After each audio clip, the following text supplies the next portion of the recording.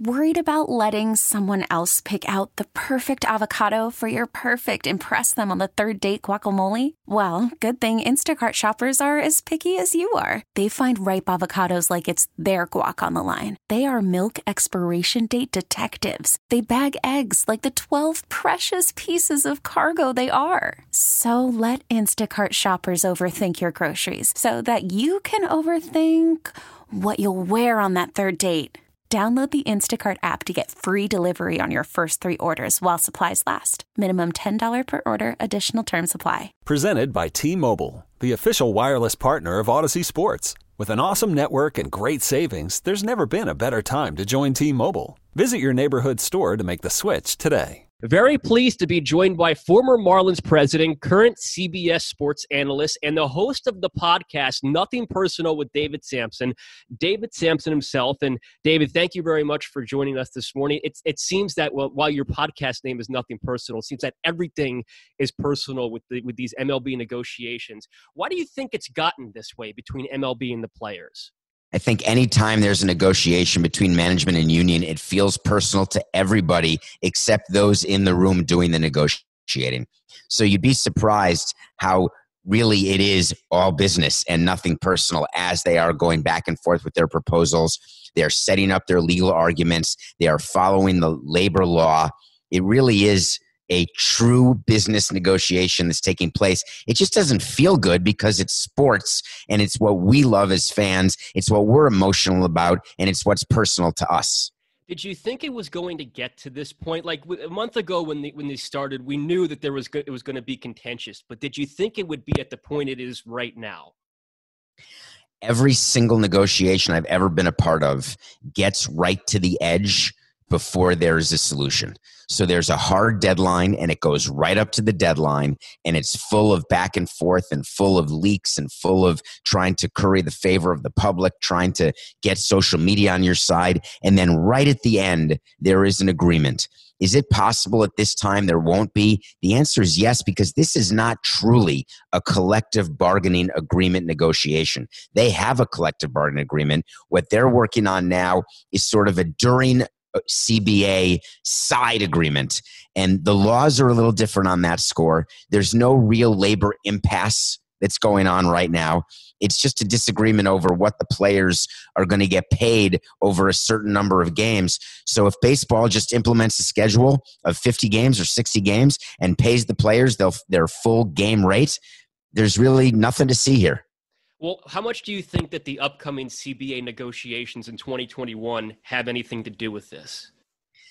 So in the beginning, when the pandemic started, I thought that they should come to an agreement quickly as to how to start, if they could start at all, and then worry about health and have health be the reason why there's no baseball. You don't want every other sport to be playing and baseball to not be playing. That wouldn't be a good look at all. But all the other sports are going to have these same contentious labor negotiations because revenue is down across all leagues. Baseball's just going first. So baseball's agreement ends after 2021. The relationship between the union and the owners is not good. It has been deteriorating for years because the previous agreement was so owner-friendly. So Tony Clark, the head of the union, is really negotiating for his job and his legacy as a union leader. So I believe that leads to irrational positions, and that could lead to some sort of work stoppage after 2021. Tony Clark's statement on Saturday basically said, tell us how many games, we'll show up and we'll be ready to go. But if Commissioner Rob Manfred does end up forcing a schedule of around 50 games or so, do you expect a grievance to be filed by the Players Association? And I guess on a follow-up to that, do you expect the grievance to be filed by MLB? Because they claim that the union has not negotiated in good faith. So here's my answer. Every single year for 18 years when I ran a Major League Baseball team, we would send a schedule to the players and tell them when and where to show up. It's no different. It's what we do. Come to spring training on this day. And by the way, when we tell you the plane is taking off for the opening day in Philadelphia, you better be at the airport on time. So that's all that's happening this year when Tony Clark says, just tell us where and when and we'll be there. It sounds so movie-like where you just want to eat popcorn and cry and scream and yeah, but it's totally normal. But will there be a grievance filed because the players will say, well, we want to play 80 games and we think we can, and you're only letting us play 60 games. I believe they will file a grievance, but I also believe that grievance will be settled during the course of the next collective bargaining agreement negotiation, because these grievances rarely will go all the way. There's just too much at stake. And on the owner's side, they may file a grievance as a counterclaim saying, by the way, you can't grieve this. You guys never negotiated in good faith at all. We did the best we could to get the most games we could, but we had to worry about your health and our health, et cetera, et cetera. Worst case scenario is that there's a 50 odd game schedule, as we mentioned before, however many it may be. If there is a schedule that short and baseball is essentially a 2-month regular season, how legitimate do you think a season like that is? I think I'd rather see 81, and I'd rather see them play through October and do the playoffs in November, but the networks have not cooperated. If the networks would agree to show postseason games in November, I believe MLB would be willing to play regular season games through October. But the majority of money is made through playoff revenue, TV revenue. So if the networks say, hey, we have you on the schedule for October, you better be playing postseason in October, it becomes legitimate, because even though there's 50 games, you know what? It's like the 1999 Spurs when they beat the Knicks in a short NBA season. Do people look back and say, oh, that wasn't real? No, they don't. So you think then, because Commissioner Rob Manfred last week made a big thing about how it's a safety thing, and how their experts are telling them that playing deeper into the fall could possibly coincide with another wave of the coronavirus. You think it's more about the TV deals, and he did allude to that in one of his interviews. You think it's more about that than it is about the safety risk? It's 90-10. 90-10 TV, and here's why. Here in Florida, in Arizona, in Texas, there are spikes happening right now. There could be a second wave or the continuation of the first wave. No one knows about COVID-19. So I don't think that baseball would say, we are so sure that November is going to be worse than October that we don't want to play in November. I'm not buying that, because it's possible that right now July is worse than any other month has ever been. We just don't know. You worked in Major League Baseball front offices for many years. The union is saying that the league has not shown us substantial evidence that they're really taking a drastic revenue hit from potentially not having fans in the stands. How believable do you think that claim is by Major League Baseball, that by not having fans in the stands, their revenue hits are so drastic that they can't pay the players their full prorated salaries? Well, I know more than most, because I ran a team for 18 years. And the answer is, if you're the Marlins, it's not as bad as if you're the Dodgers. So the Dodgers sell out. They make hundreds of millions of dollars in gate revenue. The Marlins make $25 million in gate revenue. But what really is hurt, the Marlins get just as hurt, because they get a lot of their money from revenue sharing.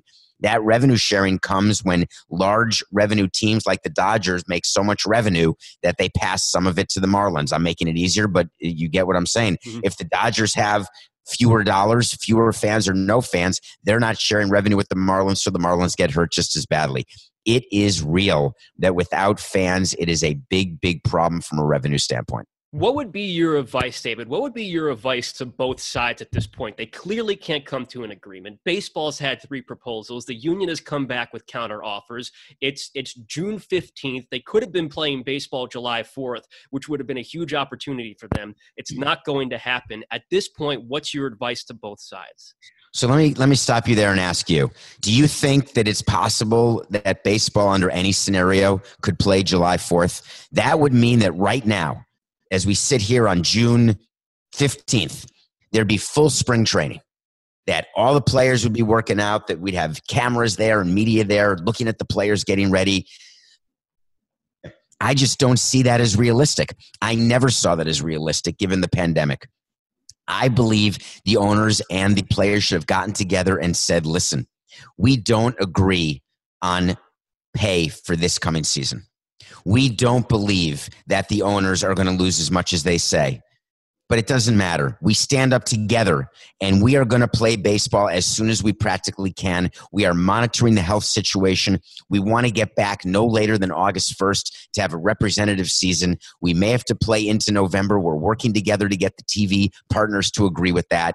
We're going to have some disagreements going forward, but today we stand united to get baseball back to you, our fans, when we can do it safely. That's the message I would have liked. And United is they've been anything but united. Do you think that they've been tone deaf considering everything that has happened in the past few months? Yes. I think that they've both been tone deaf, but I was in the game and I didn't look at Twitter. I didn't read social media. I didn't read articles. I didn't listen to sports talk radio.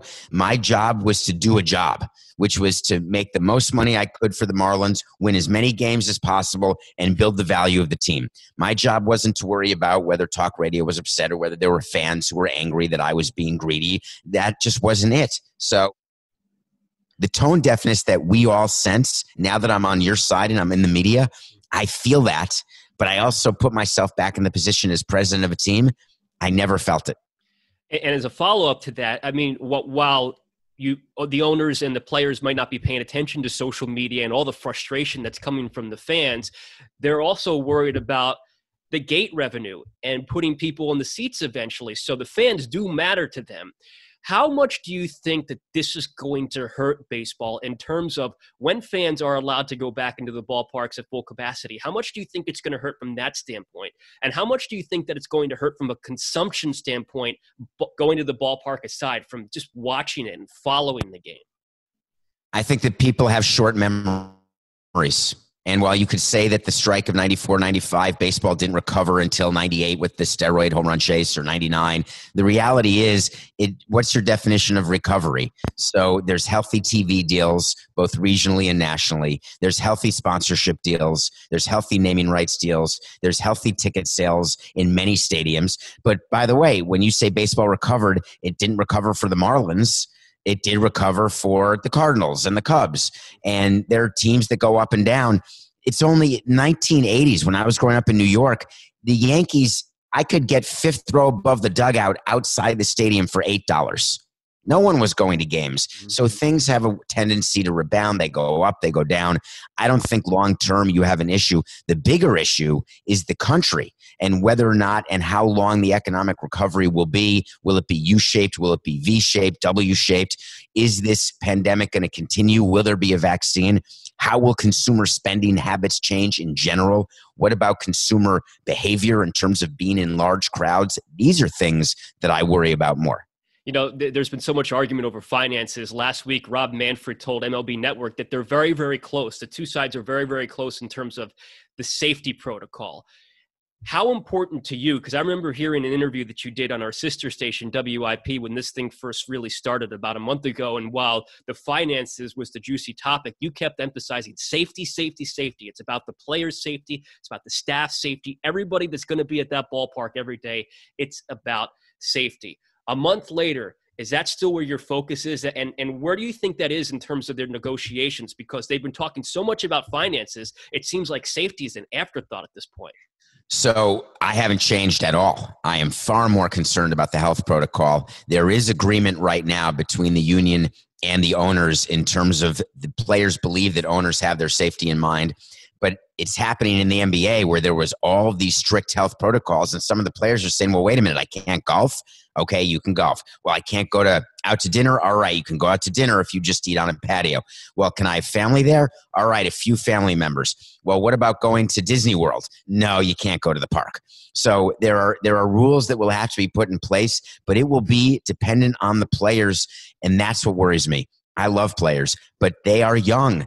It's like telling your 24-year-old child, you cannot go out. Look at all those people having fun there, and they're not paying attention, but you have to stay right in your room and right in your house or in your hotel room on the road. I worry about that a lot. David, last one I have for you is, what do you think is going to happen? When do you think the baseball season is going to start? How many games is it going to be? And how are the players going to get paid?